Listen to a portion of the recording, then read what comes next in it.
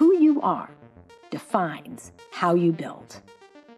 This is the Entrepreneurial Thought Leaders Series, brought to you by Stanford eCorner. Good afternoon, I'm Toby Corey, and I want to welcome you to the Entrepreneurial Thought Leaders Series. It's presented by STVP. We're the Entrepreneurship Center in Stanford School of Engineering and BASIS, the Business Association of Stanford Entrepreneurial Students. Today, I am incredibly delighted to welcome Jennifer Spradling and Patrick Schmitt to ETL. How you guys doing today? Really well. Doing pretty well. Fantastic. Well, Patrick and Jenny are the co-founders and co-CEOs of FreeWill. And for those that don't know what that is, it's a social venture that has helped charitable organizations generate more than, you ready for this? $3.7 billion in new planned gifts, stock gifts, and qualified charitable distributions. It's just unbelievable. They were recently named two of the top 50 philanthropists in the world by Town and Country. Schmitt previously served as head of innovation at change.org. I'm sure many of you are aware of the fantastic work they did there, helping to grow that organization to 200 million members in just 4 years. And Spradling is an alumni of McKinsey and Bain Capital, where she helped start the largest impact investing fund in the US. She was also a co-founder of Paribus, a fintech startup that exited to Capital One. She was also featured on the Forbes 30 Under 30 list. And get ready for this, they both earned their MBAs from Stanford University's Graduate School of Business. Let me welcome you both, and how are you today? Great, thank you for having us. Fantastic. Well, we have so much ground to cover. Let's jump into it because we have definitely limited time here. So I want to just start off with FreeWill's business model because it's quite unique. Your company is all about philanthropy, but you're also really fast growing. And on top of it, you're venture funded as a profit startup. So let's just get started. What do you guys do and how do you generate revenue? Yeah, great question. So, FreeWill is now actually yesterday our 200th employee accepted an offer. We've crossed about $5.5 billion in giving. So how did that happen? What does it mean? Well, 5 years ago when I met Jenny on Stanford's campus, we were both grad students, what we realized is that by far the biggest donation that anyone ever makes is a gift in your will, right? And so you might give 20 bucks, 100 bucks, even $1,000. And then when you pass away at some point, you might give away 20% of your whole life savings. And that's an enormous amount. And this becomes incredibly important as demographics are changing over the next 10, 15 years. So what we realized is that if we could make this type of giving easy, we could raise enormous amounts for charity. And the way we did that is we said, okay, why are people not donating more in their will right now? And it turned out to be two things. One, people hate estate planning. And two, when you actually do estate planning, no one asks about charitable giving. So what we came up with together was, let's create an estate planning tool that is totally free, hence the name FreeWill, and really nudge charitable giving in the process. So people give about 5 times more when they use those tools. And the business model is that we started out selling custom versions of these tools to nonprofits who could then share it with their own supporters. Those supporters would get a totally free service, right? They get estate planning, which they totally need and didn't have already. They get it for free. And many of those people choose to give to that charity in their will, resulting in enormous giving. And over time, we built that software, sold to charities. They loved it. And they said, wow, this is great, but we have some other types of giving that we can talk about later. Can you build tools for that now? So now we have about 4 different products on different types of giving that nonprofits all pay us for on an annual subscription basis. Wow, that's really cool. I totally get the consumer side of that. Having gone through that process, it's really expensive and it's incredibly arduous. It's incredibly complex. So that seems like a no-brainer. Tell me a little bit about on the charitable side. Like, what were they lacking, and how does your technology and offering solve some real problems for them? Well, what we saw is that historically, this thing called planned giving, which is how do you help people and how do you ask people to leave some money in their will because the gifts are so big. And Stanford itself has received some enormous gifts this way. And what we realized is that the nonprofits, what they were doing is they were just sort of sending out a bunch of direct mail and hoping.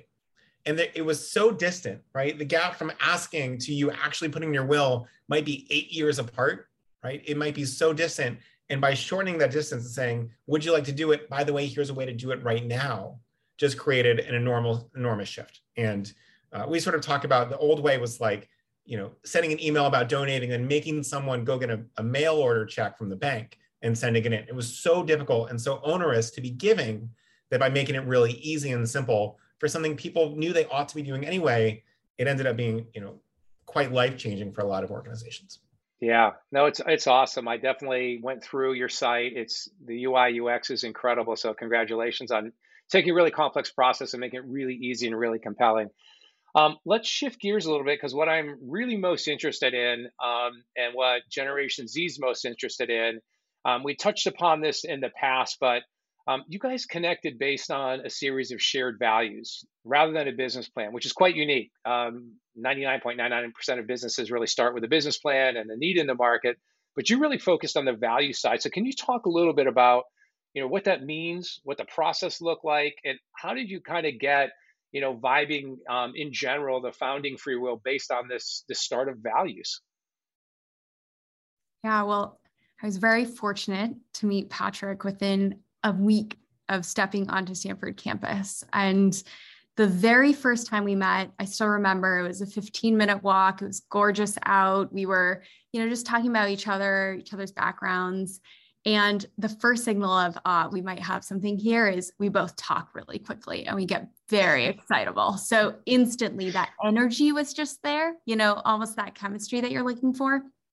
And so 15 minutes in, he pitches me the idea for FreeWill. And having done some impact investing before, I thought, wow, this is a combination of three incredibly unsexy industries, but that together are incredibly innovative and could really be a win-win-win across the board. And so our first meeting after that, I'm a math person. Growing up, I did math competitions. So I would think, okay, we're going to business model, we're going to size the total addressable market. But it was really Patrick's push to say, actually, let's just get in a room and talk about values. Are we even close? And so we spent an hour and a half in a small classroom with a whiteboard, just writing down, hey, what is the way in which we would like to interact with each other, with our customers, with our employees, with the world? What do we want to represent? And that ended up being one of the most important meetings that we've had in our 5 years at FreeWill. And it continues to be today the reason why people join, the reason why people buy from us, and the way that we operate with each other. So we ended up with 4 values: kindness, joy, courage, and focus. And one thing I tell folks is, yes, you can have pretty values on your website, but unless it is a day-to-day lived experience, they aren't real values. And I think we've done a lot of work setting up the traditions and just the experience as soon as you reach us, whether it's as an employee or as a customer, to really feel those values. Yeah. That's amazing because, as you may or may not know, the number one reason why early stage companies fail because of no need for the product. And the second reason is people. The wrong folks involved, especially at the founder level, and then the culture just never gets on track from the start. So the fact that you guys took some time and did that up front is really novel. And I think, more importantly, how do you thread that through the organization? How do you lead by example? And it's one thing to put a slide together and lay out all this great altruism and great stuff, but then the hard part comes in and getting it through the organization and people feeling it and believing it and acting in that way. What did you guys do to get that threaded through your organization, and how that whole process worked? Because that's quite interesting too. I can speak to this a bit and then Patrick pile on. Honestly, we could talk ad nauseum about our values, but I'll give you some examples. So kindness, for example, a lot of what kindness means to us is not necessarily being nice all the time, right? It's not just only giving compliments or only celebrating. What it actually means is kind of meeting people where they're at, as humans. And so it is the small acts on a day-to-day basis. For example, when we shared an office, everyone would wash dishes and put them away. It was that sort of office. If we ran out of coffee, for some reason, the next day you would come and 2 different people would have brought extra coffee pods for the team. And it's those small things to really care for each other as humans that I think have really continued to perpetuate throughout the experience. Still today, we just onboarded, I think, our 185th employee. And the consistent thing we get is wow, you told me that folks were kind here, but I saw it every single day in every single meeting. And when folks come into that experience, well, it turns out that they end up being the kindest version of themselves to the next person too. And so a lot of that perpetuates just from early modeling and those small acts that you might not think matter. Yeah. How about from your side, Patrick? It's a great point. I mean, a couple of examples is, we score for kindness in the hiring process. And, wow. And practically, what does that look like? You can't just be like, oh, she looks kind because she's got, soft features or whatever. You say, okay, tell me about something that didn't go well. And do they empathize with the other people in that project? Or do they say, I really did my best ever, and then product screwed it up? Well, maybe product did screw it up, but do you have a sense of why that happened? Are you thoughtful about it, or are you just sort of blaming folks, right? And so you can start to do that. And I think it brings this culture of people just sort of looking out for each other. And one other thing we do that I really love is starting with our first employee, we created a list of pre-readings. And a bunch of them were our favorite readings at grad school, but there's something called Radical Candor. There's a whole book. It became a book, but there's also a 9-page article or 8-page article about how to give feedback. And so we really set the tone before you get here, and then you show up, and people have really carried it forward. This past week, we have been, as a team, working on sort of addressing everyone as guys less, right? Team is way more than 50% female, but I think colloquially, a lot of us will say, hey guys, hey, as sort of a meaning of hey all. And someone on our team said, hey, it feels very gendered. It feels sort of like, male norming, whatever, try not to do it. And so we said, great, we'll try not to do it. And we've all made a bunch of efforts. And then someone on our support team basically made the Slack bot. So when you say, hey guys, or something similar in Slack, it says, oh, did you mean folks? Oh, did you mean y'all? Oh, did you mean people? And whenever you say, it'll just randomly generate an alternative. This is an amazing thing. This is like very small, very sort of like lovingly supportive way to help everyone get better, and not like, it doesn't say, don't say guys, because whatever. Everybody's trying their best. And so I think that's it. And then I think also, we talk about things that we did wrong. We talk about mistakes that we made. We try to do it publicly. We try to be super clear in what's gone well and what's gone poorly without sort of blaming ourselves or blaming the person. And that creates this really open environment where we're solving a problem together, as opposed to sort of, trying to stake credit. Yeah, man, some of those techniques and what you did, that Slack bot, that's really cool and really innovative. And just sometimes the smallest things make the biggest differences. And I think, what I've learned in my career is that you really can't judge a person's character until you throw stress into the equation. And how do they react to that? Do they blame other people? Do they stick their head in the sand? And I think that sort of the interviewing questionnaire work is a brilliant idea to, be able to really dissect and get into that. So I love it. I want to hear more about that, but let's talk about, you guys started with just the two of you. And I think you're 200 people now. You said, Patrick, just hired your 200th person. My guess is that, as with all early stage startups, so much changes, but then there's a lot of things that remain the same. So let's start with like what you guys have seen, like the biggest changes that have occurred since the original idea and getting value set up and getting off the ground. What were the biggest changes you encountered? A couple of really big ones. So the first was actually in pricing. We said, okay, we'll sign some contracts, and people will pay us $150 every time they get what's called a bequest, right? So every time someone puts them in their will. And this is brilliant because, we calculated that people are spending about $5,000 per bequest right now. This is going to be great. And so we went on, people said, oh, cool, this is great. We said, oh, this is wonderful. Go send this email to, your whole email list and let's really see it. And they said, oh, no, then I want to get the most bang for my buck. So I'm going to send it to the 8 people who are the richest and the oldest. And I'm only going to send to those because that's the highest value. And we realized that our pricing was actually working against success because people were afraid of being successful, which is the last thing you want. And so we changed it to that's one small example. Second example is we thought we were going to make FreeWill, and that was going to be the thing, and that was going to be the company.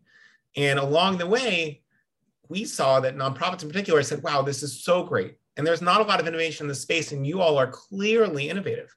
We have this new problem with giving stock. It's very cumbersome for our donors. It's cumbersome for us. Can you solve it?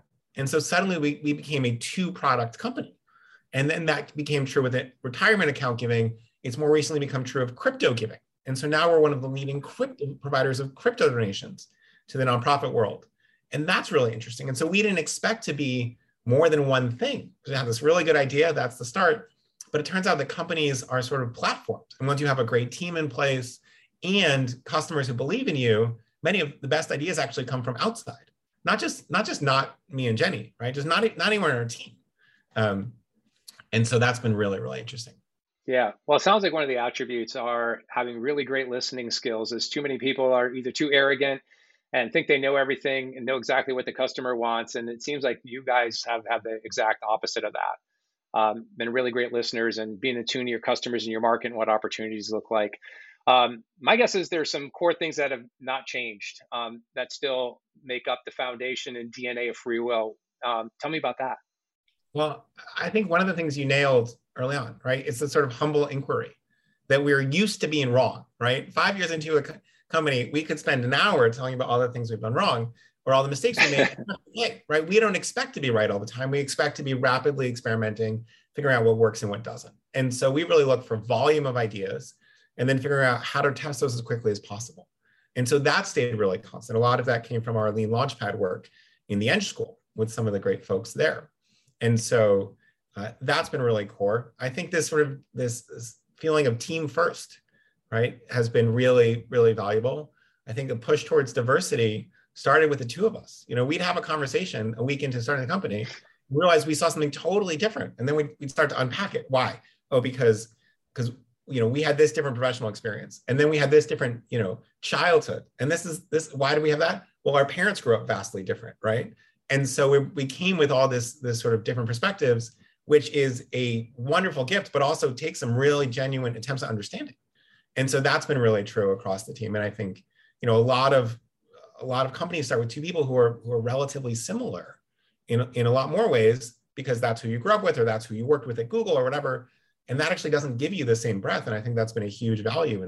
And as people come on who are obviously vastly different than Jenny and I, but sort of starting with the space of, hey, we're all going to be different, let's make a big effort here, has been a staple since the beginning. Yeah. Jenny, how about from your point of view? Yeah, I mean, something that we didn't realize was what we were really good at until we asked our customers partway in, and has stayed true, is making complex things easy. Like, we didn't know that that's what we were known for, but it turns out legal complexity, financial complexity, even during the COVID recession, a third of nonprofits went out of business. And we just went out of our way to create PPP guides to help nonprofits be able to apply for funding, because we knew that we could take something complex and we could put it in just normal human words. And that has time and time again ended up being a strength for us in our Learn blogging. We provide a ton of content for free for individuals thinking about estate planning, for nonprofits thinking about how to make their nonprofits sustainable. And we've begun to be really known for that as part of our brand. And it was just a reminder that you might not even know the ways in which you create value or the ways in which other folks kind of see you until you really ask the market. So keep going back and back and back again and again. Yeah, that's awesome. Hey, I want to remind the students out there, don't forget to post your questions in the Q&A so you can bump those up. Man, you guys are known for just, incredible novelty, right? You started with an incredibly complex business plan, solving a really big problem that no one's been able to crack that code on. You started with values, and you also decided to be co-CEOs, which also is quite unique. How'd that come about? And how do you guys kind of divide and conquer and or speak as one voice? And tell us a little bit about that, because that's really cool. It's such a joy. And sometimes I wonder how people do it alone. I mean, I think that leadership can be quite lonely, and having a co-CEO has been the best. It started out, a lot of people end up co-CEOs because they can't figure it out at the beginning. And that's usually a mistake. We actually didn't start as co-CEOs. So originally I'd come to Jenny with the idea, I ended up being the CEO. Jenny was, among other things, sort of chief product officer, CFO, all these other things. And about, 8 months in, we looked up and said, it's not really reflecting how the company's actually running, right? We're really splitting things down the middle. We make a lot of decisions together. Jenny owns a whole big portion of the company. Patrick owns a whole big portion of the company from a decision-making standpoint. And also, I think we both are invested in the idea of having more female CEOs in the world. But really, it was more the case that this was just how we were operating, and it was worth recognizing that. Now, what you can't end up is people ask dad something and dad says no, so they go ask mom, right? What it benefited from historically, and continue to do so, is just hyper clarity of decision-making and roles, right? So we're co-CEOs. We do not have the same role, right? Jenny oversees a whole bunch of finance and tech and our people team. I oversee a whole bunch of our sales and marketing, our partner success, and some other things. And there aren't decisions where we can either one can make it, right? And then when we're going to decision together, the first question is always, okay, whose decision is this? Before we get into negotiating it or talking about it. And because what you don't want to do is sort of like split the baby and end up with a compromise that's not really good, but it's sort of between what you think. Saying, okay, well, this one's Jenny's decision means I can say, okay, here are all the things I know. And I trust that you're a brilliant person who is kind and thoughtful and believes in free will, and you'll make the best decision. And so you end up with like shared discovery as opposed to negotiation, and we end up with much better outcomes. Jenny, what did we miss? Yeah, I mean, I think Patrick mentioned this a bit, but being a CEO is really lonely. And having someone just to celebrate the highs with, but also to go through the lows with. I mean, I remember in the early days, the California Bar Association reached out and was like, we are going to shut you down. And Patrick and I are still students at this point. We're like, oh my gosh, this is never going to work. We are like, dead in the water month 3. And just to be able to take a step back and really brainstorm together, what are we going to do about this? And not have, egos or titles or things kind of in the way. I think that was really helpful. Yeah. Have you guys ever had a disagreement, a strong disagreement? And did you have a process to adjudicate that? We have strong disagreements all the time, right? We have tons of ideas. We have, Jenny has an incredible background. I've learned a lot of things. And so we disagree, but you same process. And I think, the old Intel model of disagree and commit. Jenny will make decisions, I'll make decisions. And then once it's made, we're 100% behind each other. And it's been really simple and straightforward.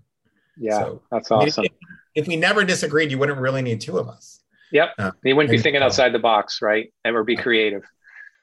Let's talk about what I think is arguably the most difficult thing with any startup, which is raising money, because you're hiring people. You're always looking at what your cash out is. You're always worried about that. You're always trying to raise money. It's incredibly difficult. It's not for the faint of heart. And Jenny, you spent some time around social impact investing. So one, talk about like what that is. And did you pursue that with FreeWill? If so, why? If not, why not? Yeah, I mean, I think y'all had a great chat with someone at Obvious Ventures before. So that's a great example of an impact investor. The way that I think about impact investing is that you have 2 things that you're optimizing for, right? Back to math mind. There's one, which is the ultimate value of the companies in your portfolio, which are generally determined by long-term, how much cash does this generate for people who own shares? And the other thing, which is some sort of mission statement. And when we were deciding how to raise our first institutional capital, there were 2 real questions we were grappling with. The first one is, do we be a public benefit corporation or do we go out as C Corp? And the second one is, do we raise from traditional VCs or do we raise from impact investors or, even other folks? I mean, being a nonprofit was on the table for us. So how do we make those decisions? In terms of incorporation, I think Patrick and I are both really passionate about the idea of a public benefit corporation, which is an entity which in its bylaws says what is a social mission that we're going to solve, meaning the very first legal contract you draft up as a company, it is written there.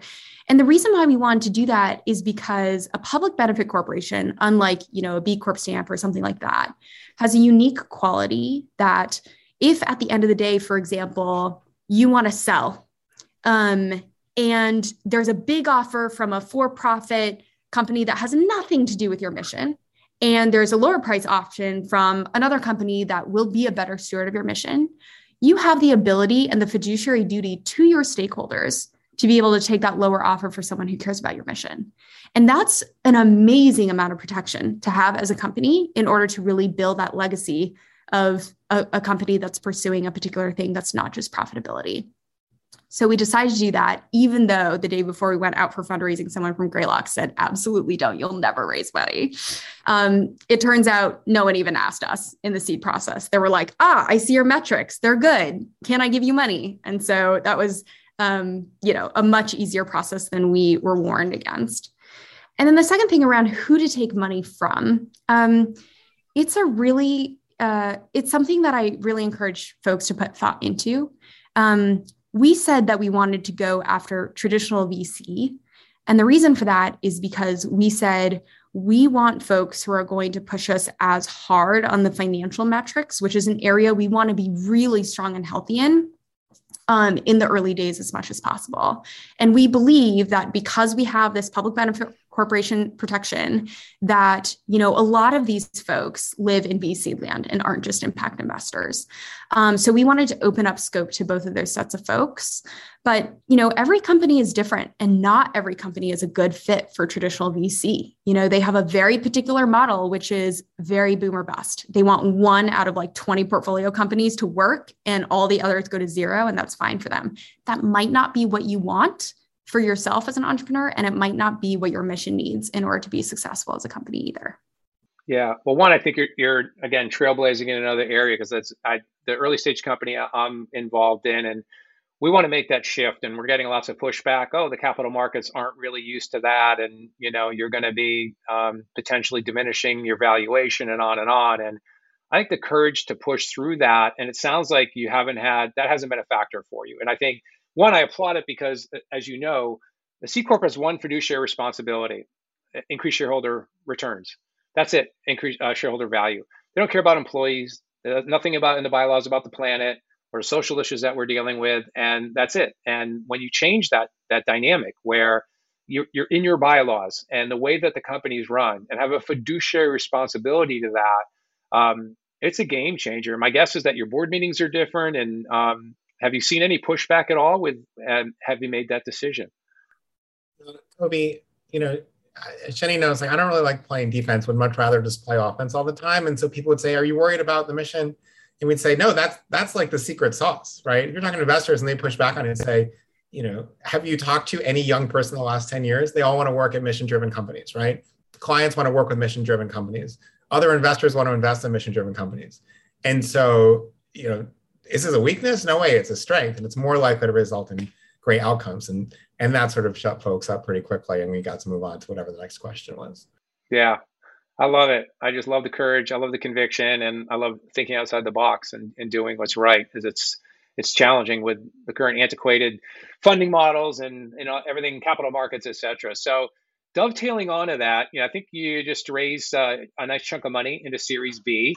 Talk about how that gets spent. Is it focusing on profitability, growth? How do you adjudicate between those two? How much goes into product development versus customer success or what have you? What does that process look like? Yeah. There's no secret formula, like 20% this, 10% that. For us, a lot of it is going into growth and product development. And why, when we look at this market, we just see that nonprofit tech does not have much investment, which means there's a lot of opportunity for us to create new helpful things for that market. But the decision to fundraise actually was the interesting one for us. We're not the type of company to fundraise as much money as possible just because we can. And in large part, because of that discipline, the employees at FreeWill still own a ton of FreeWill. They haven't been diluted, and we have a lot of control over that mission. And I think one principle that we have gone by is, if we're fundraising, we're going to know in advance exactly what those investments are going to go into. And we are going to have expectations around what is that going to return, both in terms of shareholder value, as well as, service and mission to the market. So, had we not seen growth opportunities, we probably wouldn't have fundraised because we have a healthy company. Yeah. And I think, and related to that, what does the process look like for adding new products or services as you're looking to invest and expand? And how are those prioritized? How are those viewed? What does that look like for you guys? It's a really interesting dynamic, right? Because we end up as sort of the center of innovation. We have lots of our team is thinking about new ideas all the time, and also doing a lot of deep listening, right? It's not just us. It's frankly mainly not us listening to what the sector wants. And so we'll hear an idea once and it will go in the back of our head and we'll think about it. We'll hear it 10 times and we'll start to think, oh, should we do something here? And then what are the questions, right? The questions are probably threefold. One is, what is the TAM, right? Total addressable market, or sort of, if it goes well, how well can it possibly go from an impact standpoint? what's the incremental giving or something else that might happen this way? Second question, from a revenue standpoint, what's the total TAM? How many people could pay for this? What would they reasonably pay? How many of them are? What does that look like? And the third is, focus is a core value of ours. And so what is the opportunity cost against the things we're currently doing or the other things we might do in the future that if we do this is probably going to shut off a couple avenues, right? Because it's very hard to sort of unring a bell once you get a product in the market. And we actually just, we just pulled one back in the spirit of focus. And it's a hard thing to do sometimes, but it's really served us well. Yeah. And so that's, I think, how we think about it. And then as much as we can, we run beta tests with a dozen clients who are most interested, and we'll see how it goes. And we try not to launch things otherwise. You touched on a really important point, and it was amplified during my time at Tesla and working with Elon, which is most companies can fill whiteboards of cool ideas and cool things to do and out of the box thinking. But the real great leaders, it's really more about what not to do versus trying to boil the ocean. And so I think that's also a remarkable trait, and having that discipline and that focus, because it's very easy to get off track and get spun out about, not relating it back to your core mission and your core strategy and how to really move the needle. So that's pretty awesome. Let's talk a little bit about your customer base, getting wills together. And my guess is that most of them are baby boomers and, kind of in the late stages of their life. So has that impacted how you built the site and building the customer experience? So this is a two-part question. That's that. The second one is my students were quite intrigued. They're obviously not thinking about their will. So the second part is like, give a pitch why they should get involved now in this process. I can take a crack at both. So in terms of serving baby boomers, it's awesome. Y'all do more of it. It's another underserved market. And I think a key thing we learned is it turns out, I was looking for resources at the D school around what is great UX for, baby boomers or silent generation. And it turns out all the answers to that are just the same answer as what is great UX. Like, it turns out that if you build with fewer options and big fonts and really high contrast, everyone loves that UX. And so in terms of the impact that it made, I think one, it made us very aware of those trade-offs, and probably for the better. We have a 4.9 rating on Trustpilot because people really like using the product regardless of their age. So that's been pretty amazing. And to your second question, Patrick, do you want to take the second question? Stop off. I mean, the pitch is like, just do it.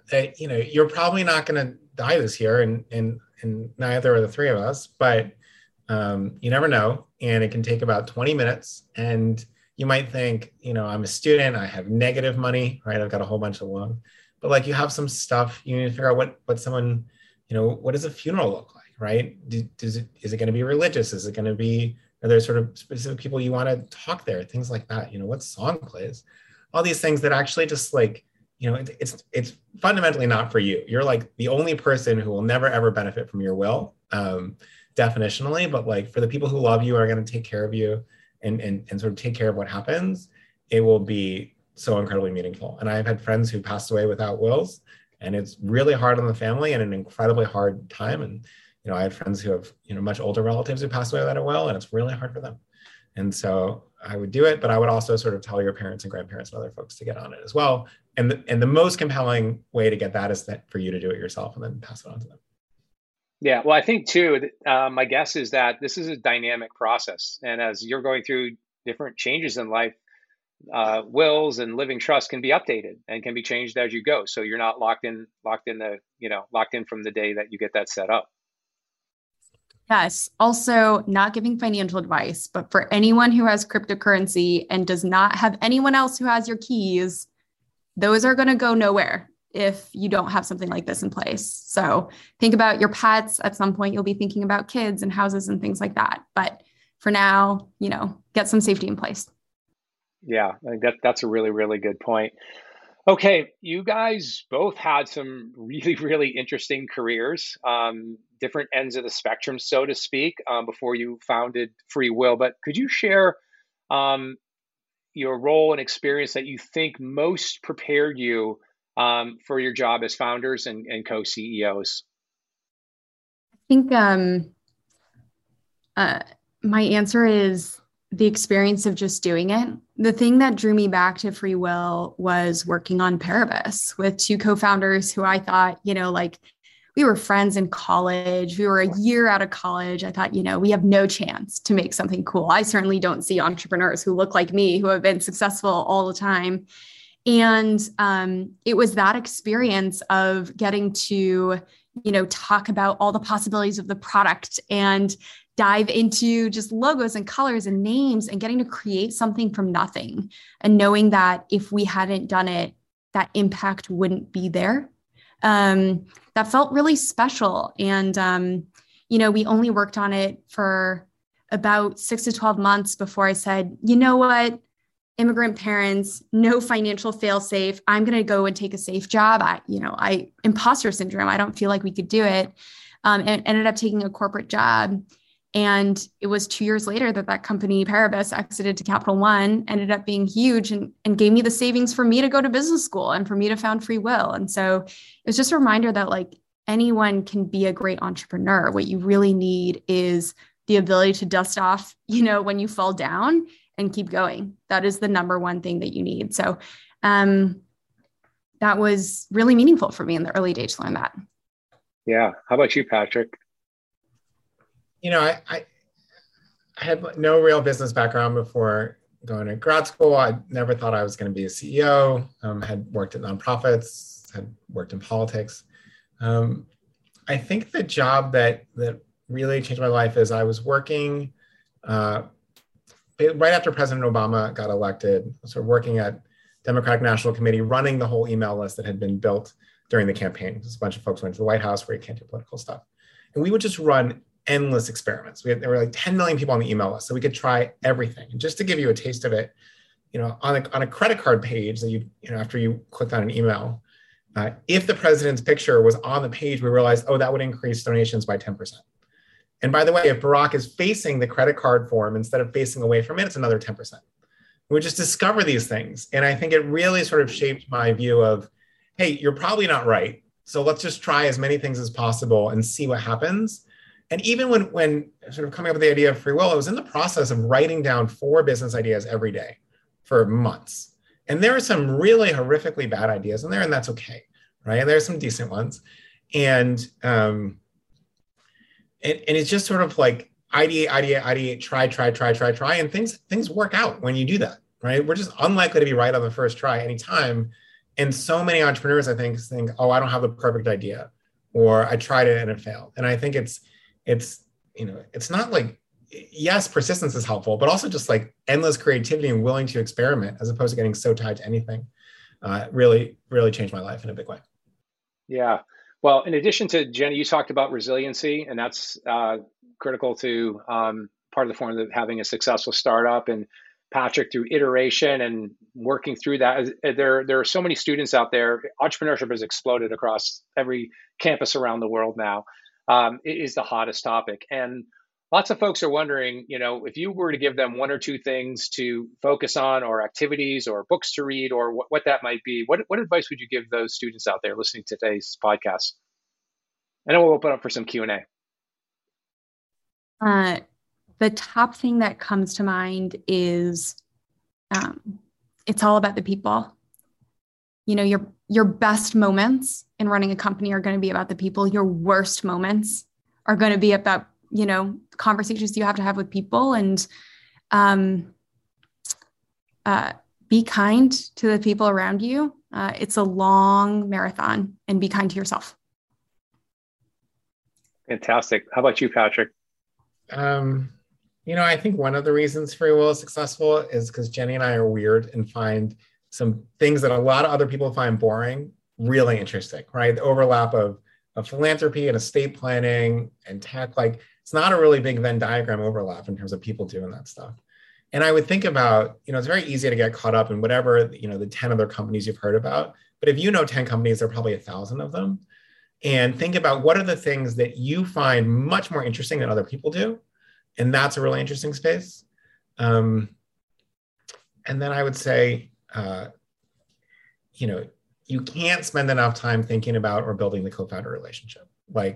I think every day how lucky I am to have met Jenny. And you just, anyone can tell you this, and I'll tell you this and you'll forget it tomorrow anyway. But like, you have no idea on week one that it's going to be a 5-year journey where you spend 10 hours a day for a half decade and hopefully another half decade and maybe another decade and a half, right? With the same person solving problems. And like, yeah, we spent a lot of time, we spent a full meeting on values, right? For an hour and a half or 3 hours. And like, nothing can prepare you for it. And I think we just got lucky, but as much as you can sort of build your own luck there, both by making sure you find the right person and then really working on the relationship, like that, it's sort of fundamental to everything. Yeah. Well, we're going to take some questions from the students, but my 2 biggest takeaways from today's discussion are, number one, you guys remind me of the antithesis of a Steve Jobs ad back in the Apple days in the 80s. I don't know if you guys were even born then, but it was basically when something like this, it's, the crazy people that actually think they can change the world actually do. And you really embody that in your innovation and just constantly thinking outside the box on how to solve problems. And it's just awesome. I think that's just the main staple of really great entrepreneurship. And 2, I think that to really define what a modern 21st century human looks like and acts like and values. And it is really uncommon. Most of the startup world's about the product and about your balance sheet. We didn't talk about that once today. And it was really about the human side of it. And I think it's just incredibly refreshing. I love what you're doing. I applaud all your work. I think you just shared just some amazing helpful insights in this really short period of time. So anyway, thank you so much. So we got a whole bunch of questions piled up here. First one with the most upvotes is, in that first meeting when you talked about shared values, do you recall any values that you considered but decided not to emphasize, or practices you knew you wanted to avoid? We had lists of probably 100 values words. And I think that the thing that struck me from that exercise was, it's not actually about the word. It is about how you define the word and how you act the word. So whenever we came to disagreements, for example, we were talking about transparency, like, should transparency be a value? And when we really dug into the why, like, why do you think transparency is a value? We would say something. And then like we picked another values word and it was like, why? And you dug into it and we're like, the common theme behind the reason why I think transparency is important is because it empowers other people. It doesn't, you treat them as an equal because they have privy to the same information that you do. And like underlying that, really, it's about kindness. It's about respect. And so through that exercise, it's not to say that transparency is a bad value, but it's to say like, okay, are you finding themes in the why behind the words that you're picking? And then just pick a word that means that for you. So that's what I'd say to that. Patrick? Yeah. I think actually transparency was the same memory I had, because we are transparent 95% of the time. And I think there's sometimes when transparency really is at odds with kindness, for instance, right? So Toby, let's say, sorry, bringing this hypothetical, we had to let you go yesterday, right? And maybe it was bad behavior, maybe it was low performance, maybe it was something else, whatever. And like, we're not going to tell the whole team why we let you go, because it's going to hurt your ability to get a future job. It's going to, maybe it changes the opinion of people who liked you.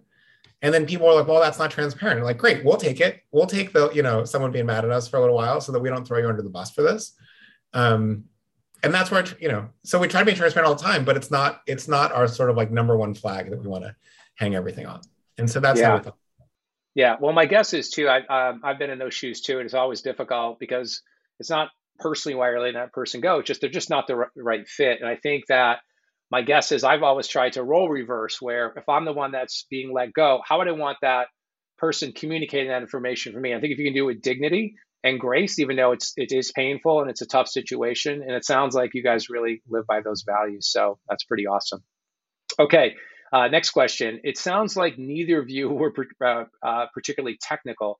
How did you navigate the technical elements of your product, decide whether or not to bring in a technical co-founder, right? You're dealing with hosting and security, especially with the work that you do. How'd you guys solve that issue? Yeah, I think one thing to think about is, what is a superpower that you need for your business to be successful? And in our case, we have amazing engineers working on the team. We had an amazing technical co-founder. I'll talk about how we met him later. But you know, it's really the business model that is the innovation and what we do, and less so technical innovation. And a lot of businesses are like that, and it's okay, even though it sounds like scary to say in Silicon Valley, where, you know, like engineering and technical co-founders are king and queen. So that's one thing. But we were so fortunate. I was taking web apps at Stanford, and my TA was like, you are not dumb, and I like you as a person. And you're clearly working on something on the side instead of paying attention in all the lectures and things like that. So, you know, what are you working on? And so that's kind of how we started the conversation. But, you know, up until 2 years into the company, I was still, you know, checking in code, and my team couldn't wait to get me out of it. They're like, go do product, please. But yeah, you know, in the early days, you kind of need to figure out what is the minimum viable skills or team that you need in order to get this thing off the ground so that you can test and see if the market wants it. And that's what we kind of built around. Yeah, that's awesome.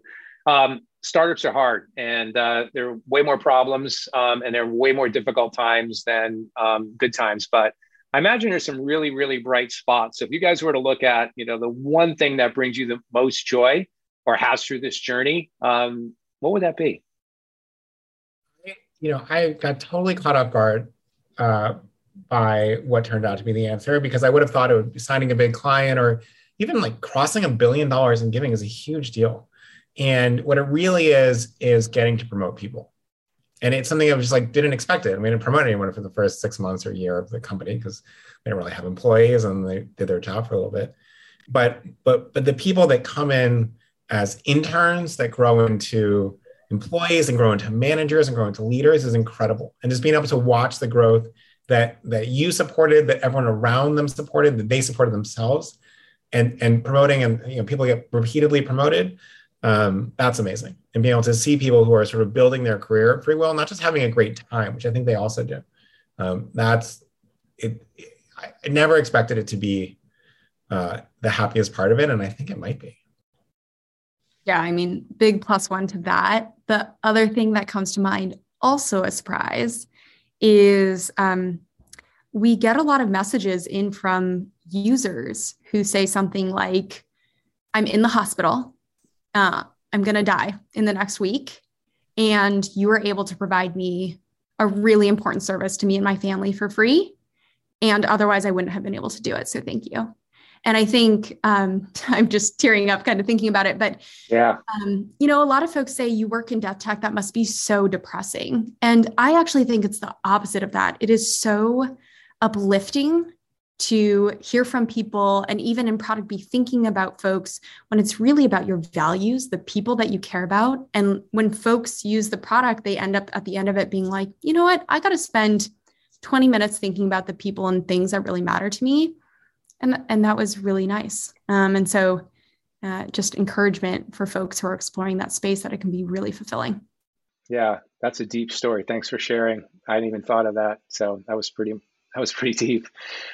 Related to that, we all know, you know, nonprofits never have enough money. They're always worried about how they're going to support their staff, where they're going to raise the next chunk of money. And so they don't have big budgets, obviously. So I think, and I'm actually interested in this student question as well, too, but the question goes like this: seems like the harder stakeholder on board are the nonprofits. They do not have the budget enterprises have. And what unique nuances and differences from the traditional tech did you notice and use to your advantage to hack your way into accelerating onboarding these nonprofits? You know, it is different, but in positive ways and negative ways, right? You know, small businesses have even more turnover and tighter budgets than nonprofits do in many cases. And so, you know, there are 1.5 million nonprofits in the country. And so the Red Cross United Ways of the world operate very differently than in sort of, you know, the First Baptist Church down the street from you. And so it's a whole range. And even within the nonprofit world, there are vast differences. What's the hack? I think really, really, really giving a damn about nonprofit employees has been some of the secret sauce. And why is that? Because everyone cares about the mission. And in some ways, the employees are expected to work for as little as possible, as hard as possible, or else they're not really in it, you know? And also there's a lot of turnover in the nonprofit world. So they're not getting a lot of training. There's not a lot of sustainability. There's not a lot of like management best practices and things like that. And so we put a ton of effort into making their jobs easier. And just as an example, during sort of peak COVID, Jenny put a ton of time into creating a guide on how to get some of those PPP loans. That is not our job, right? It's not really related to our thing, but we had done a little bit of work around it. We knew Jenny's very financially savvy, and we distributed, I think, that like 10,000 of those guides, and it like literally saved a ton of people's jobs just by being able to implement that. Nothing to do with it, and people get it. You can't fake it, and we don't sort of like care about those folks as like a cool marketing hack. It turns out it is a cool marketing hack, but it's because it's actually like what the company's built around. And so as much as possible, we try to think, what are the things you're dealing with and how can we make them easier across the board? And that's built, I think, a lot of really big fans and evangelists in the space that, wasn't true 2.5 years ago when we weren't able to really go to bat for those folks. Yeah. I think, as you guys know, scaling a company is incredibly difficult. You're obviously navigating that. But one of the questions, which I think is super insightful, how do you scale the values? My guess is that you're going to be 1,000 employees in the not too distant future. How do you scale the values? This might be a disappointing answer, but I actually think it's easier than you think. One thing Patrick and I talk about a lot is the kindness value. It's not that we believe that some people are intrinsically kind and there are other people who are not kind. It turns out if you put folks into a kind environment, they end up being the kindest version of themselves. And that perpetuates. So I think the key learning is just figure it out in the early days. And if it doesn't feel right, like make it right in the early days, because everything you put into place in the early days is going to perpetuate. Yeah. Patrick, any thoughts on that? I think the other thing about, that's interesting and strange for us is at 200 people and presumably beyond that, like if you're not bored of hearing yourself talk about the same things all the time, you're not doing it right. And, Jenny and I both like new things, we're very creative, whatever. And like a dozen people started FreeWill last week and like a dozen more are going to start next week. And we have to continually repeat the values, helping people understand the model and in a way that feels silly coming from us, but for a lot of people, it's the first or second or third time they've ever heard it, especially in a remote environment. And so being willing to be repetitive and be consistent, I think is a real key there. Yeah. I think we have time for a couple more questions here. Here's a good one. What's a good resource you'd recommend for learning more about public benefit companies and both their downsides and upsides? No, do you know? I don't know of a lot, but I will say one person I learned a lot from is someone, Tony Wang, who has been deep in the space long before it was cool. He now has his own law firm called Mission Law, which is appropriate, only working with, social mission oriented companies. And any content that he would put out, I would follow that or reach out to him, Tony@mission.law. Tell him I sent you. Yeah. There you go. There is almost 0% likelihood that your company fails because of the public benefit corp and it wouldn't otherwise, right? Like, don't spend time stressing about this. Make it or don't. You'll be fine either way. You can totally start a mission-oriented C corp, but do it and then focus on making sure you find product market fit and great people to work with. Like, this shouldn't be the area of angst for you. There's plenty of other things to stress about. Yeah, really great advice. All right, we got time for one more, and then I'm going to wrap it up. So, this is a really great question. Since the amount of donations ultimately defines the value of FreeWill for the nonprofits, do you get any repeat donors? If so, how do you engage users to keep them coming back to donate even after they have created their will? If not, are you considering attempting to expand your products to attain repeat donors? And that also means too, there might be a way where they come back and actually have given, let's say 10%, and then a year or 2 years later, they increase that. And then the second one is, are you thinking about, I think I read that about 30% of your users donate. So that obviously 70% is also some low-hanging fruit. So yes is a short answer. Folks come back and on average, they will increase the amount of giving, more charities, more amount over time rather than decrease. But another thing to be aware of is we launched a whole suite of real-time giving tools. So stock giving, crypto giving, all that sort of thing. That is an annual or more activity. So we absolutely think about the user experience in order to bring folks back to donate to the cause they love. Patrick?